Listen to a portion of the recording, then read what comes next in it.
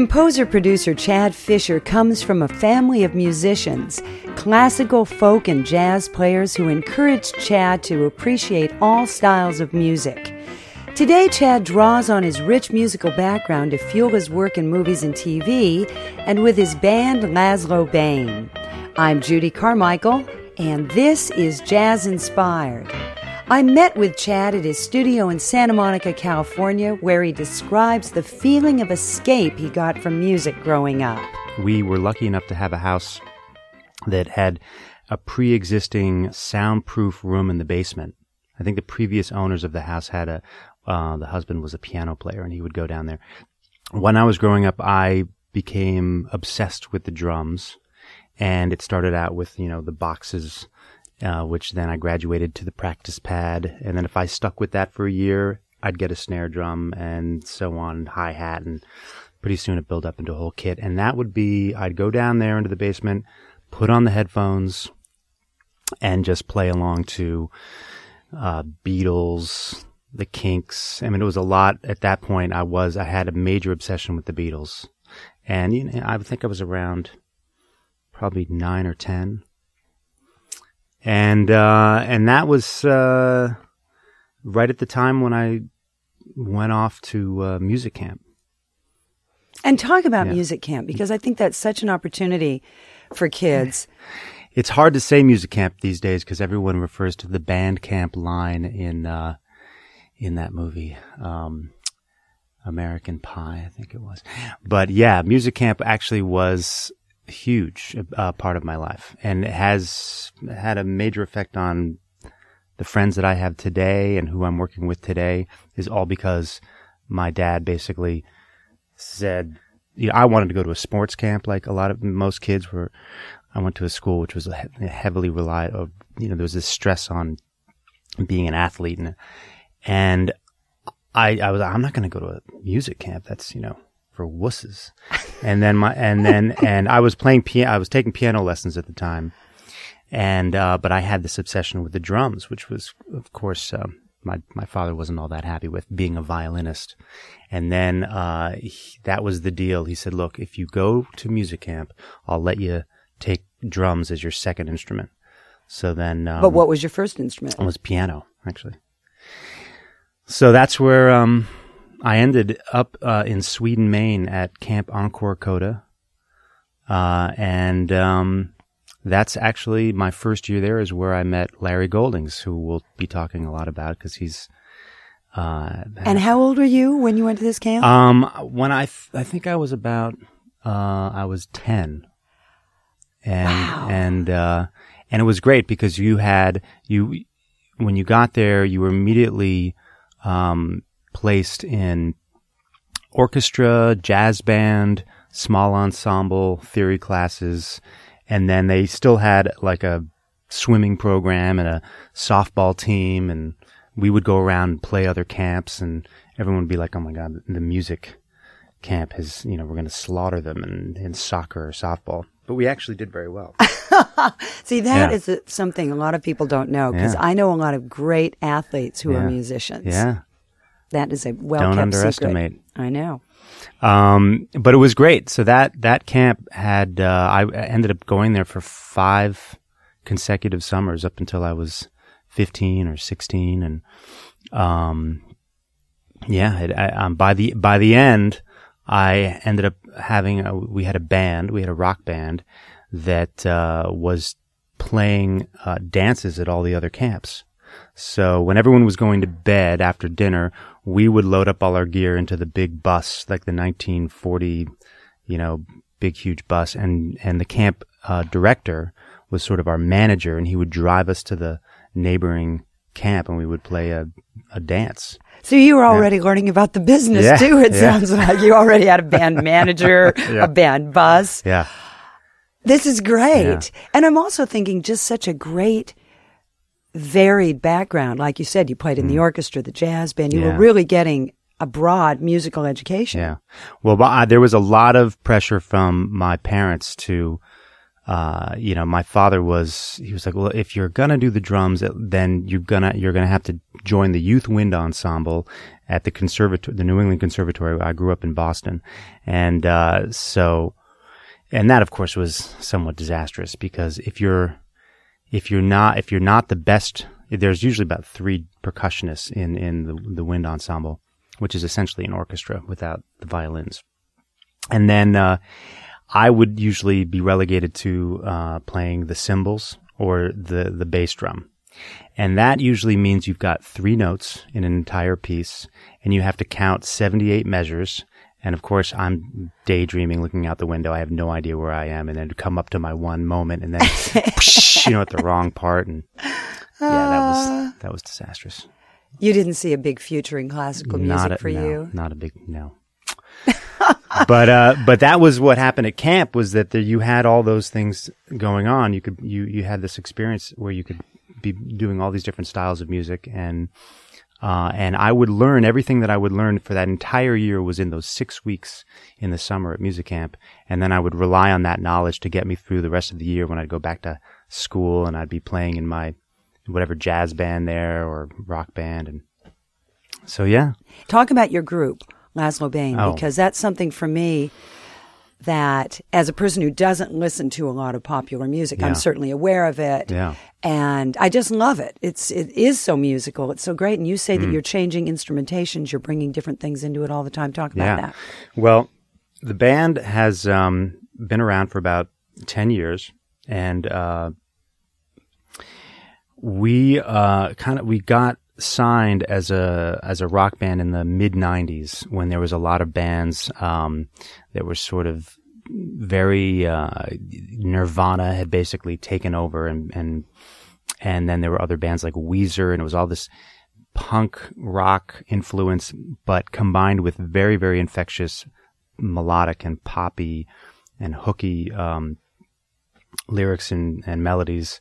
That was, I think responsible for why a band like Nirvana or did so well, is that they seem to have the indie cred of working outside the mainstream, but in fact they were incredibly mainstream and very, very hooky. And we sounded like those bands in the beginning, and that's sort of how we got a record contract, because that's the way the record industry works, is you basically sign the band that sounds like the band that's popular at that time.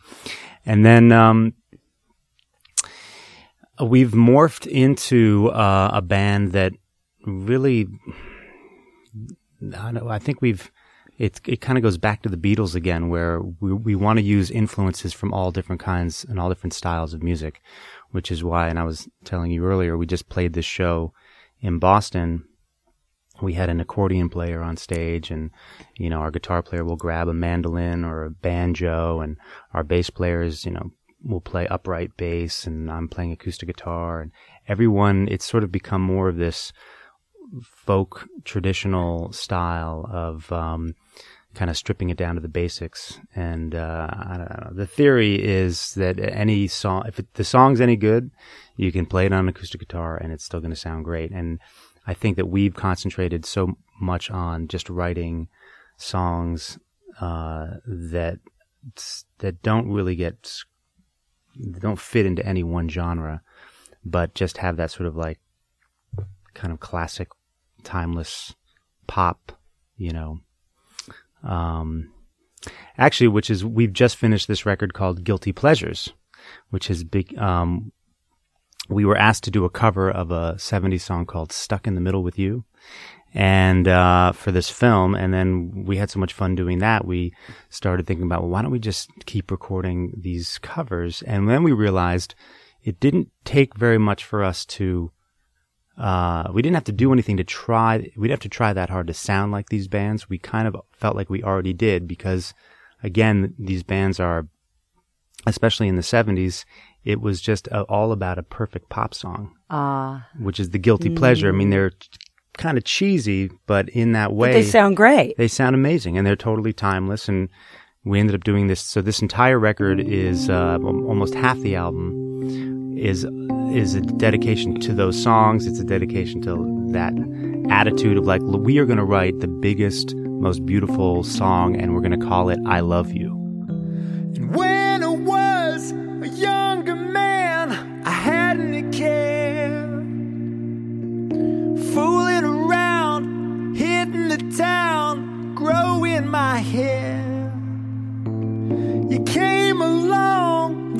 stole my heart when you entered my life. Ooh, babe, you got what it takes, so I made you my wife. Since then, I never look back. It's almost like living a dream. Ooh, I love you. You came along from far away when you found me here. I was playing around, feeling down, growing my beard. You picked me up from off the floor and gave me a smile. You said you're much too young, your life ain't begun, let's walk for a while. And as my head was spinning round, I gazed into your eyes. Thought, ooh, I want you. Thank you, babe, for being a friend and shining your light in my life. 'Cause ooh, I need you.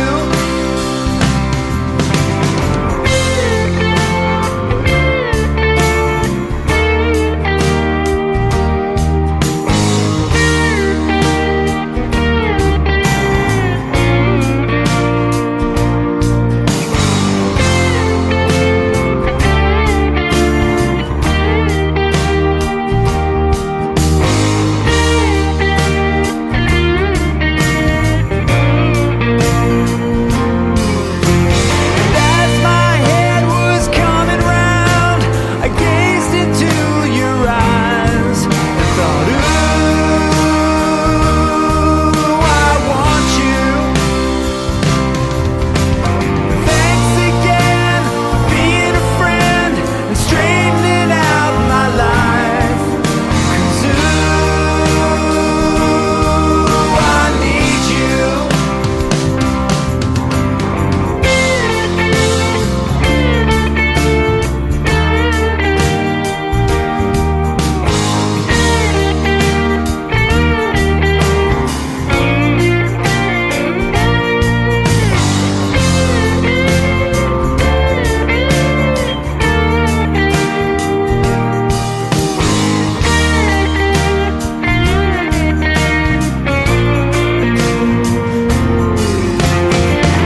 Since then, I never look back. It's almost like living a dream. Ooh, I got you. If ever a man had it all, it would have to be me. And ooh,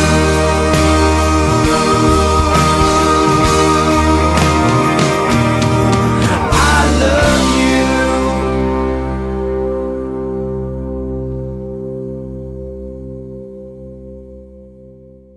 So this whole record basically sounds very cohesive in the fact that it has that you can tell that everyone was, and everyone was really influenced by the Beatles and Wings. I think at that point in the 70s, Paul McCartney had taken off with all these huge pop songs that were, It's interesting hearing you say that, to put out something now too, when I'm getting the sense that a lot of people are sick of irony because everything's ironic. Right. Like you say, to just do a tune called I Love You Yeah. and mean it. Yeah. Sadly now takes a lot of nerve. Yeah. But I think people respond to it and want that kind of thing. Yeah. Another thing that I think about as you're saying this, so much in the pop world, as from my understanding of it, is getting a sound that can be popularized, i.e. pop, that people are really going to recognize. And you have a group that you keep changing instrumentation and you're doing different things with it. How do you keep an identity of the group that people know the group? Yeah. If you're going to keep changing things and still be a Right. pop group. Well, that's I think that's probably the biggest issue for any artist when they're signed to a label and they've got their publishers and their publishing company. They've got their manager. They've got their booking agent. Everyone outside of the band or outside of the artist is really concerned with that very factor. What is the image of this band and this artist? How are we going to promote it? And what is the audience? And what category can we put them into so we know what the game plan is when it comes to promoting the next album or just getting the word out there? And that is, that ends up, I think, becoming, a huge burden on the artist, because the minute you're so conscious and self-conscious of how you're being perceived, and you have that critical voice that's looking at you and analyzing you, then that pretty much does a number on the creative process, and it shuts you down, and all the critical voices that you already have as a creator and as an artist, which really I think the job is getting rid of those voices so you can just get into the moment and get really inspired and get involved and get excited about what you're doing rather than constantly criticize what you're doing. I think that's something as a band we went through when we finished an album and our label folded. This was back in 2000. The label folded. We got our album back, and we had poured over this, our hearts out over this album. It took about 2 years to make. And, it was this incredibly liberating experience, because all the people, we got rid of our management, we got rid of our label, and, we were left with, well, what are we going to do? Well, why don't we just do this for fun? Why don't we not worry about having a huge hit record and not worry about, how the kids are going to perceive us or whatever. And we were very fortunate to have a song on that album become the theme song for Scrubs. Out the door just in time, head down the 405, gotta meet the new boss by 8 a.m. The phone rings in the car, the wife is working hard, she's running late tonight again. Well, I know what I've been told, you gotta work to feed the soul, but I can't do this all on my own. No, I know I'm no Superman. I'm no Superman.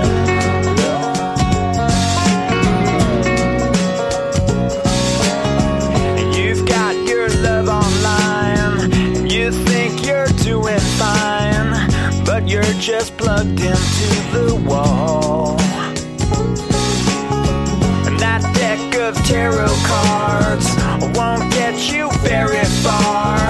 There ain't no hand to break your fall. Well, I know what I've been told, you gotta know just when to fold, but I can't do this all on my own. No, I know I'm no Superman. I'm no Superman. That's right. The interesting thing about that song, it was the only song on the album that really broke it down to I think we've got banjo on the song, an acoustic guitar, bass, a little drum loop, and that's it. It's pretty simple. And then that song became became the theme song, and that essentially has been playing on TV for the last 6 years now. That shows all over the world, and it's as if we had a big hit single that was on the radio. But unlike a single that only gets on the radio for a few months, or maybe a year if you're lucky, and then that's it. Well, this one just keeps playing. So now we're able to take that and run with it and operate under this very independent 4 guys who are best friends and have a great time making music and making each other laugh and and keeping it simple and not doing it with a manager and a record company that's telling you which way to go or any of that. Yeah. And talk about your MySpace space. Oh, the MySpace page. Because it's interesting, too, where from a bigger standpoint, this is all going. Because I've seen this full circle, sort of that, especially in radio, people talking about, when I started out, people would say if a radio station liked you, they just play you all the time. Separate from the big companies were certainly pushing their artists, but it was possible for the independent to do something. Yeah. Then that all went away. Yeah. And now it seems to be coming back. That if there's something good, obviously, because everybody has a MySpace and it might just be to show their cat. But talk about your page, because you even gave up your website to just do the MySpace thing. So talk about that. Well, MySpace is pretty amazing. It's free. That right there is probably the most amazing thing about it, is that here's this thing which doesn't cost you a penny. You can spend all day or however long you want on creating a store, essentially, and creating just Control Central, where someone can come and they can see your videos, they can buy your music via iTunes or any other digital download site, and they hear your songs, see your pictures, they can communicate with you. And for us, where we have this, this song in the show, which is getting played all over the world, we get people from Saudi Arabia, from South America, Brazil, all over the world who come to the site and then purchase the music. And it's international distribution and promotion, which you would have to sign away your life for.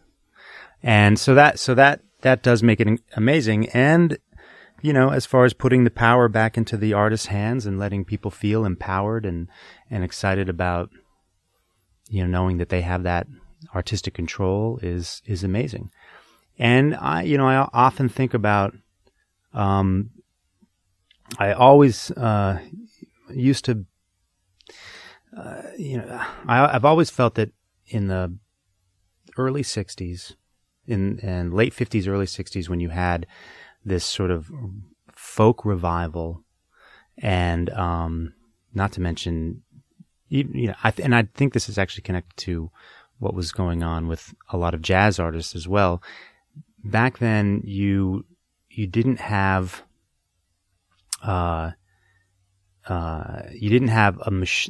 machine of the music industry like you have today, or like you've had for the last 35, 40 years, that controlled everything. You had people who were sort of, you as a musician, as an artist, you went out and you toured and you made your records, and they weren't going to take over the world. They were just going to be a reflection of what you did live and captured on record. And it was, I think everyone was coming at it with a much more humble approach.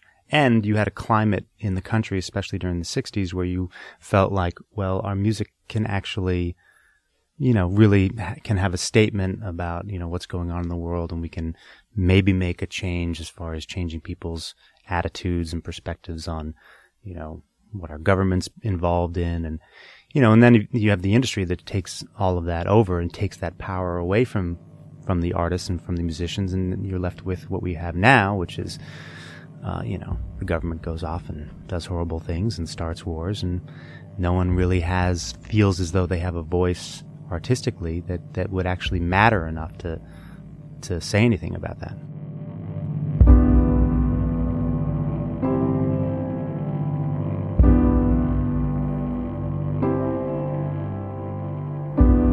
I know you've heard it all before. You can't believe everything you hear. I never trusted you. God, please help us. Do you know whose side you're on? 'Cause when it all hits the fan, you're gonna need a friend. Put your faith in. You were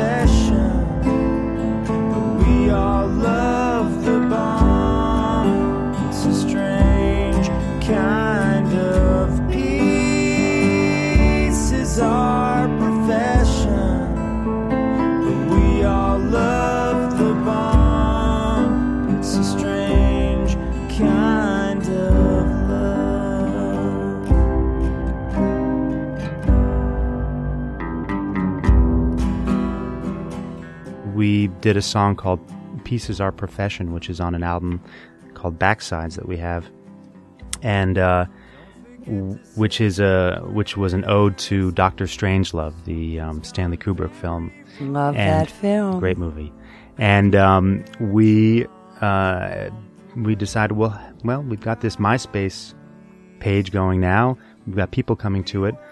Let's make a video. We made a video of for the song Peace Is Our Profession. And, there was no label saying, well, why are you going to do that? We're not going to get this on MTV. We don't want to spend the money. So we go ahead and we made our video on our own. We put it up on our MySpace page, and it's a critique on, on the government's involvement in Iraq, and it's funny, and we get to feel as though we have a voice and that we can say that, and no one can tell us we can't. And I think people do care, because I have a lot of young people. I play in a lot of colleges, and they're all talking about this. They have a real attraction to the 60s, as they perceive the 60s, because they weren't there. Yeah. But they're saying to me, we wish we could go out and do that. My friends don't do it, but I say, well, look, you're talking about it. Yeah. There's other people. So I think there is a desire Yeah. for that kind of thing. There, here in Los Angeles, there's been this sort of folk revival, singer-songwriter, acoustic movement, which really has been going on for probably 15 or more years. And I've had the privilege of producing a lot of these artists. There are two amazing clubs in LA. One is called Largo, and the other one is the Hotel Cafe. And they're sort of like speakeasies, and they've got a lot of great artists coming through. And I think that the philosophy or amongst many of the artists is stripping it down and bringing it back to what it was, musically, what was happening in the 60s. And even there's I used to live up on Lookout Mountain in Laurel Canyon, and that was where, Crosby, Stills and Nash were living, and Joni Mitchell. And so there is this sort of allure. I think a lot of people feel as though, that's when it was really happening. And let's get back to that. And so I've had the privilege of working with a lot of great artists. Alexi Murdoch produced his first album, and he's got this sort of Nick Drake thing going, which is great. Alexi's an incredibly talented singer-songwriter.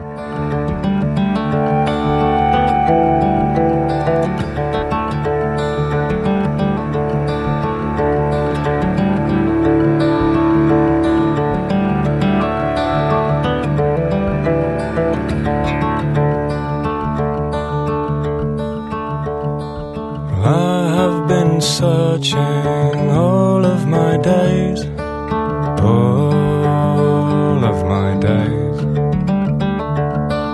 Many a road, I've been walking on, all of my days. And I've been trying to find what's been in my mind,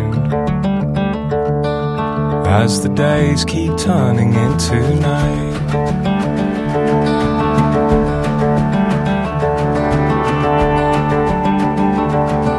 Well, I have been quietly standing in the shade all of my days.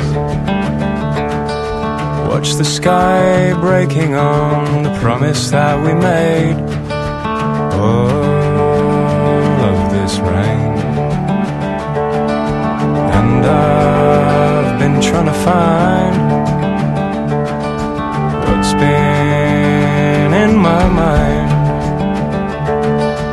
as the days keep turning into night.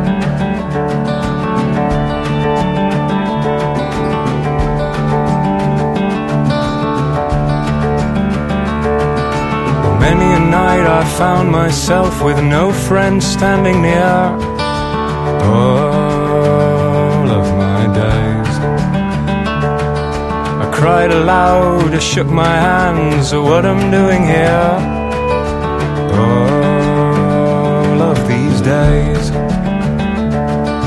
For I look around me and my eyes confound me, and it's just too bright as the days keep turning into night.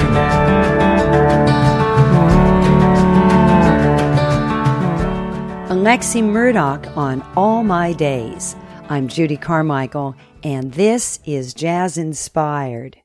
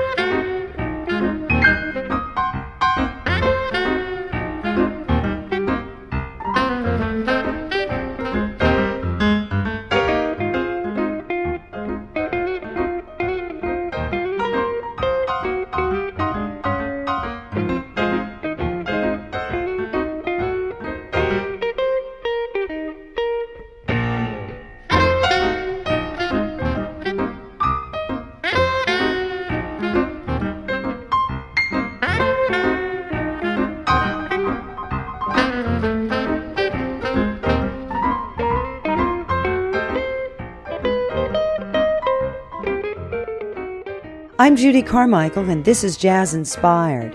For a discography of the music played on our show and a schedule of upcoming programs, visit our website at jazzinspired.com. You can email us at info@jazzinspired.com. To find out more about my music and what I'm doing, and to sign up for our email newsletter, visit judycarmichael.com.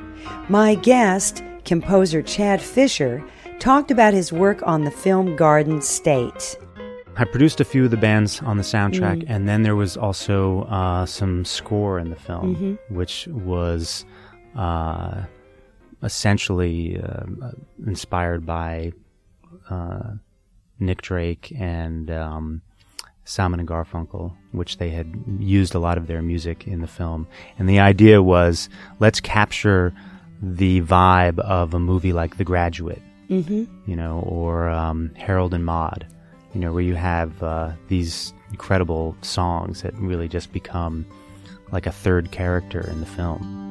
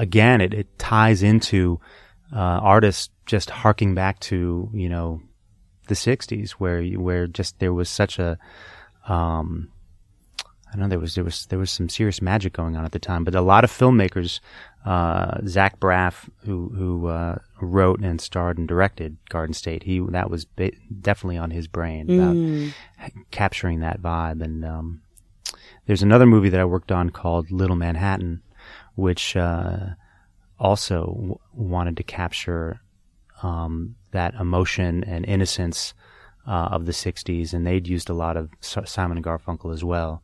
And I ended up writing actually a song for that film that ended up being the basis for just about all of the score that's on that film as well. Mm-hmm. And the song is called Map of My Heart, and Larry Goldings plays piano on that, and there's definitely you can hear a Paul Simon influence on that song.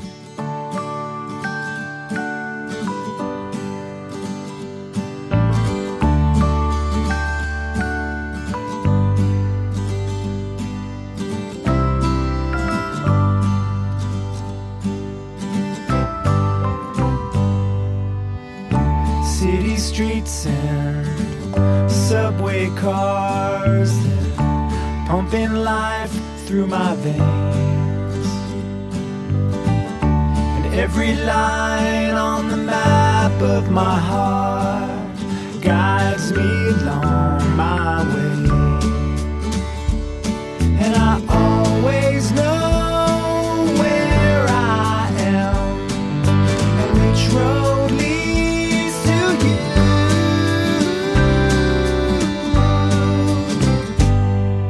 It's written on the map of my heart.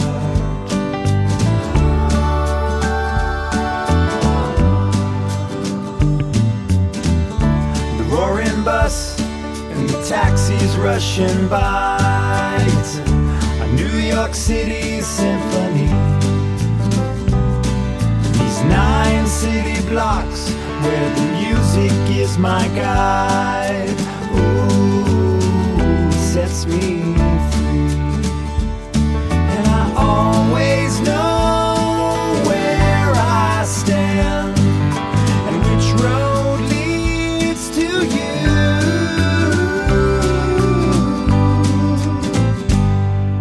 It's written on the map of my heart.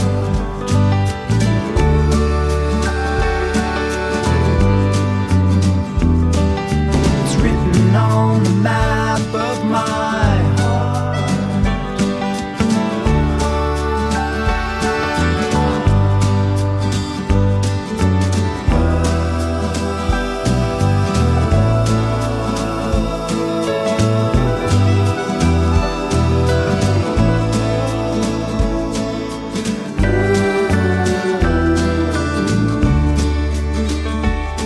And I always know where I am and which road leads to you.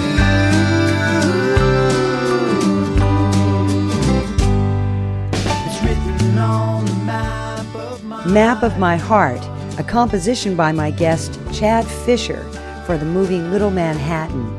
Chad has many favorite jazz musicians who have influenced his music. If I were to say what jazz musician has influenced me, I would have to say it wouldn't be one musician. It was several, Mm-hmm. and they were really they were my extended family. So my grandfather was a jazz pianist, and he not by trade. He wished he had been a jazz pianist by trade, but the pressures of getting married and having a family, he was an accountant, and but he played incredible stride piano. I like that. Yeah, big thumbs up on the stride. So, Are you saying that just to make me feel good? Did he really play stride? he really did. When they came to, when my grandparents would come visit, they lived in Connecticut. They would come up.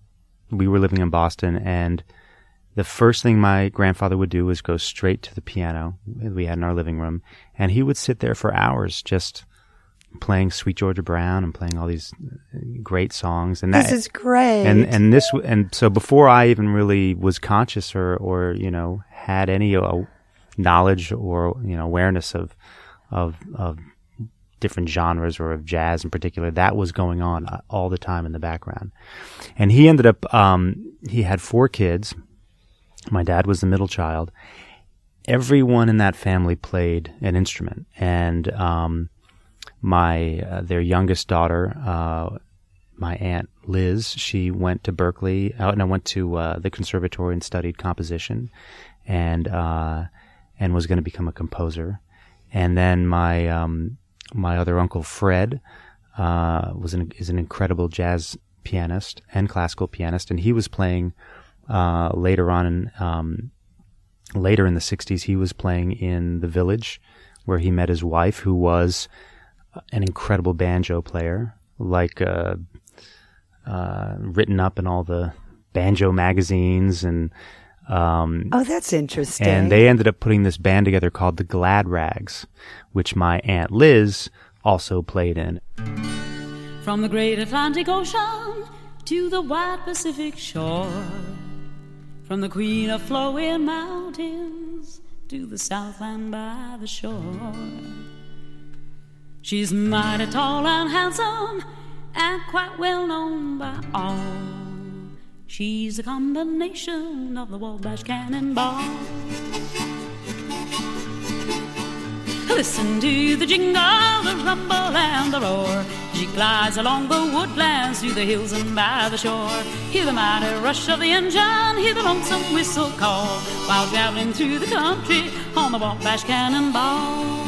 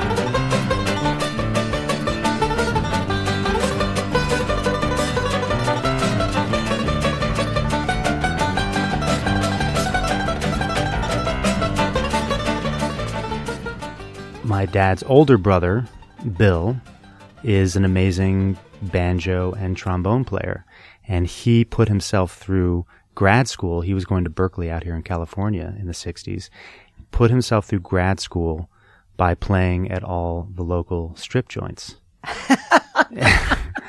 And there's a long tradition of that sort of thing. Yeah. Yeah.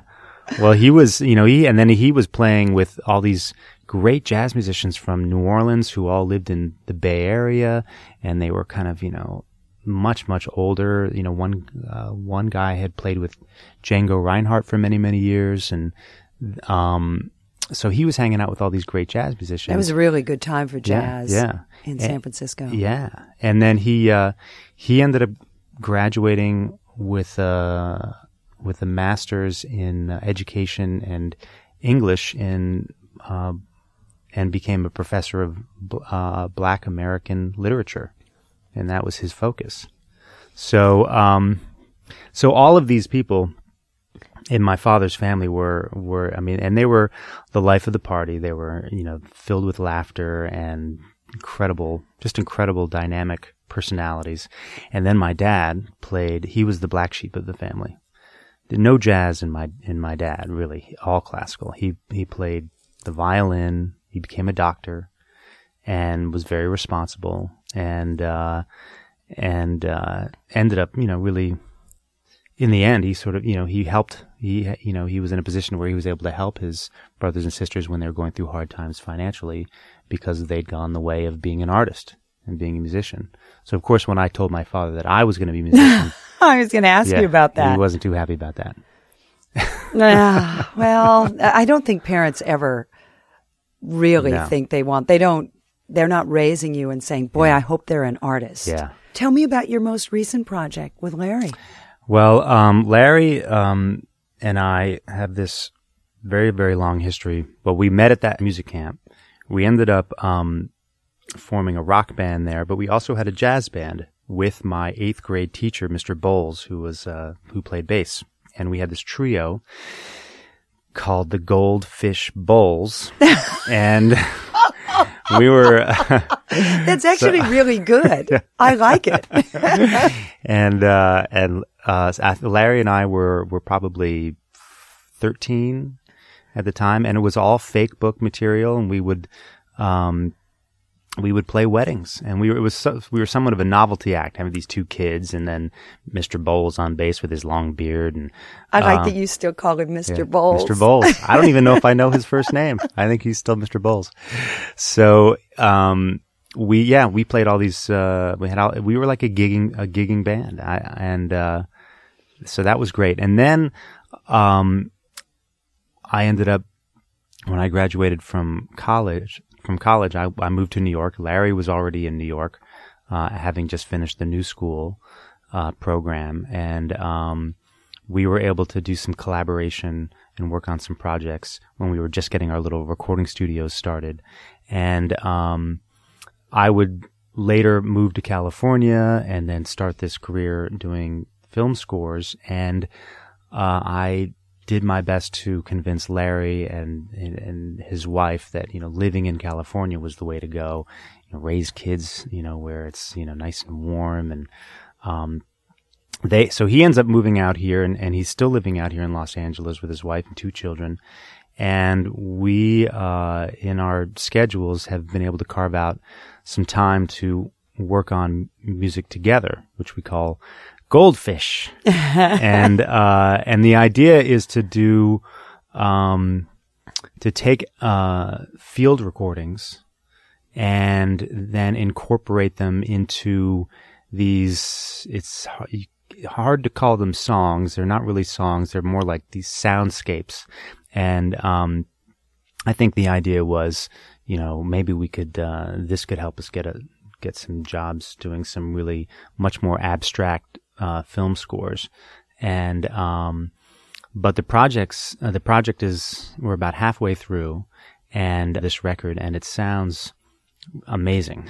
This one's called Toy, and it is taking one of those little music boxes that plays, some traditional folk song, and played very, very, very slowly, so the melody becomes indistinguishable.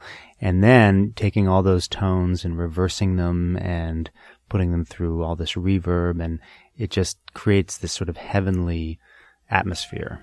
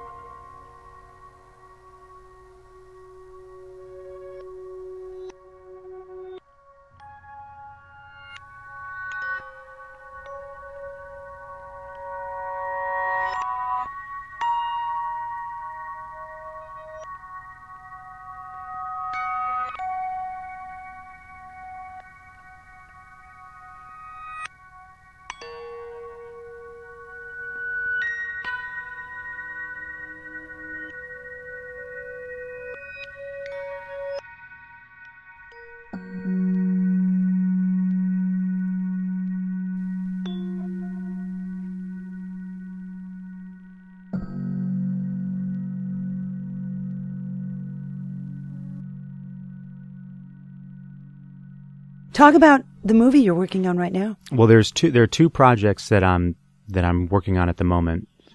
One is a film called The Babysitters with John Leguizamo that is very dark, and it's about these girls in upper middle class suburban Chicago who take their babysitting operation, and we're talking about high school girls, and turn it into a prostitution ring.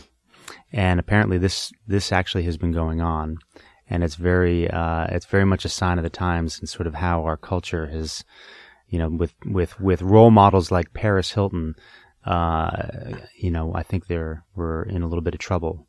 Oh. And the score was, a lot of it was influenced from a band called Sigur Rós, and I hope I'm pronouncing that correctly.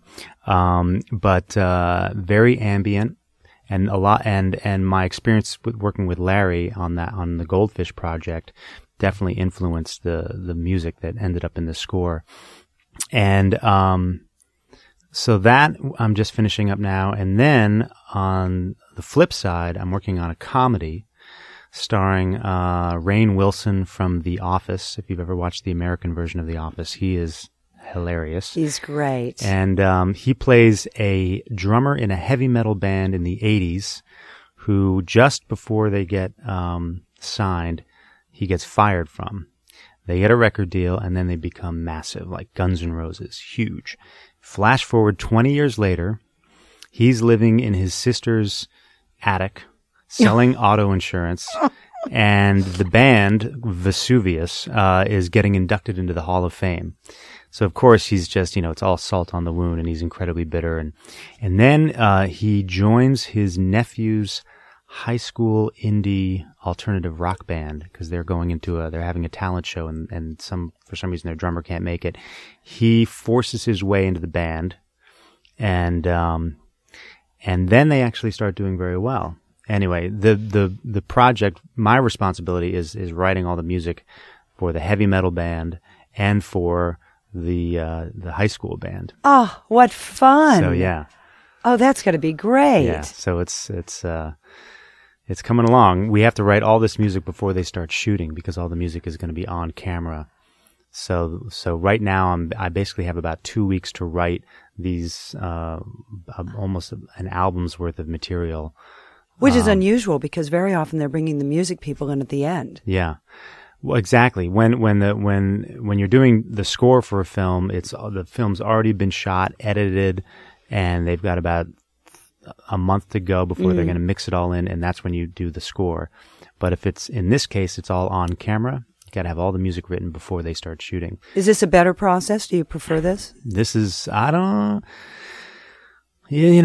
both pretty, it's all deadlines and pressure and everyone's freaking out. You've got a ton of people who are pulling their hair out wondering whether this is going to work and whether they're going to get the right material. And so that's the phase that we're in right now.